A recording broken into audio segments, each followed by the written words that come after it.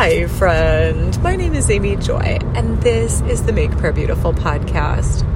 Some years ago, I was in conversation with a friend, and we talked about the afterlife for probably several months. It was just kind of a recurring topic that came up again and again. And the best and most interesting resource that I found was one, I forget the exact title as I'm dictating this, but I'll put the actual title or the book in the show notes because I think it's a really helpful resource. Basically, it was 3 views of hell. And the author's argument was that throughout Christendom history, there have been 3 different views of hell that have been considered, what would be the word? Doctrinally sound. 3 different views that were faithful, Orthodox. That's what I'm looking for, Orthodox. And so at this point in history, there's kind of only one that's recognized as being legit, and that would be eternal conscious torment, which is an idea of sort of God supernaturally keeps alive people in order to torment them more. And there are scriptures that you could use to justify that understanding. So that was the only one I had really ever heard of. And so it intrigued me in this book to say, no, there's 2 other actual ideas that have also been considered orthodox at different times in church history, though they've fallen out of favor at present.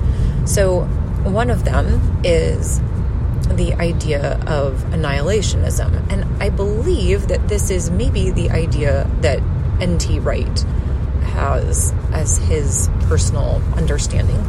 And the idea with this one is that if somebody chooses not to walk with Jesus, then once they die, they simply, I don't know if they're kind of like immediately incinerated, but they just cease to exist. That those who want to spend their life with Jesus for eternity get to be with him, but for those who choose against, it's not like the Lord wants to force his way on anybody, so then they're not purposely kept alive simply to torment them, but they are no more.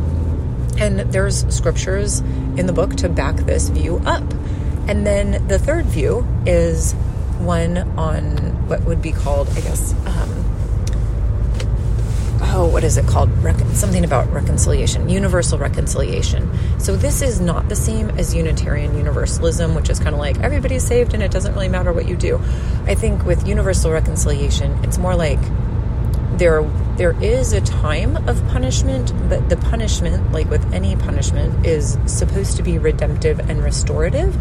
And at the end of the eons, then the Lord Jesus is honored with the full return of his suffering, and all peoples come to kneel and be with him in paradise. So I found that incredibly helpful to say, okay, it's not just that hell is really bad and it just keeps getting worse, because really, when you look at the scriptures, yes, there is information about the challenges of not walking with Jesus, of course.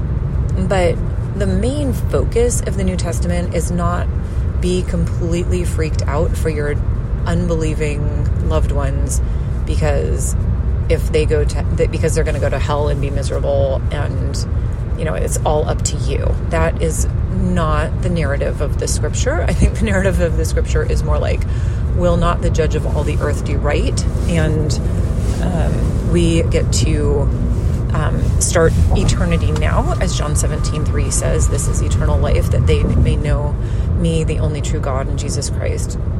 Or maybe this is eternal life, that thou might know. Anyway, it's like you know God and then you know Jesus because the Father sent Jesus. And so I just think that is really much more lovely, that the point of this life is that we know God, and it's not like, and now please be completely overwrought about your family members. It's like, absolutely, you want your family members to know the Lord, because life with him is so beautiful and life in the kingdom is so rich. But the point is not to be completely fearful of the afterlife. I don't really see that in the scripture.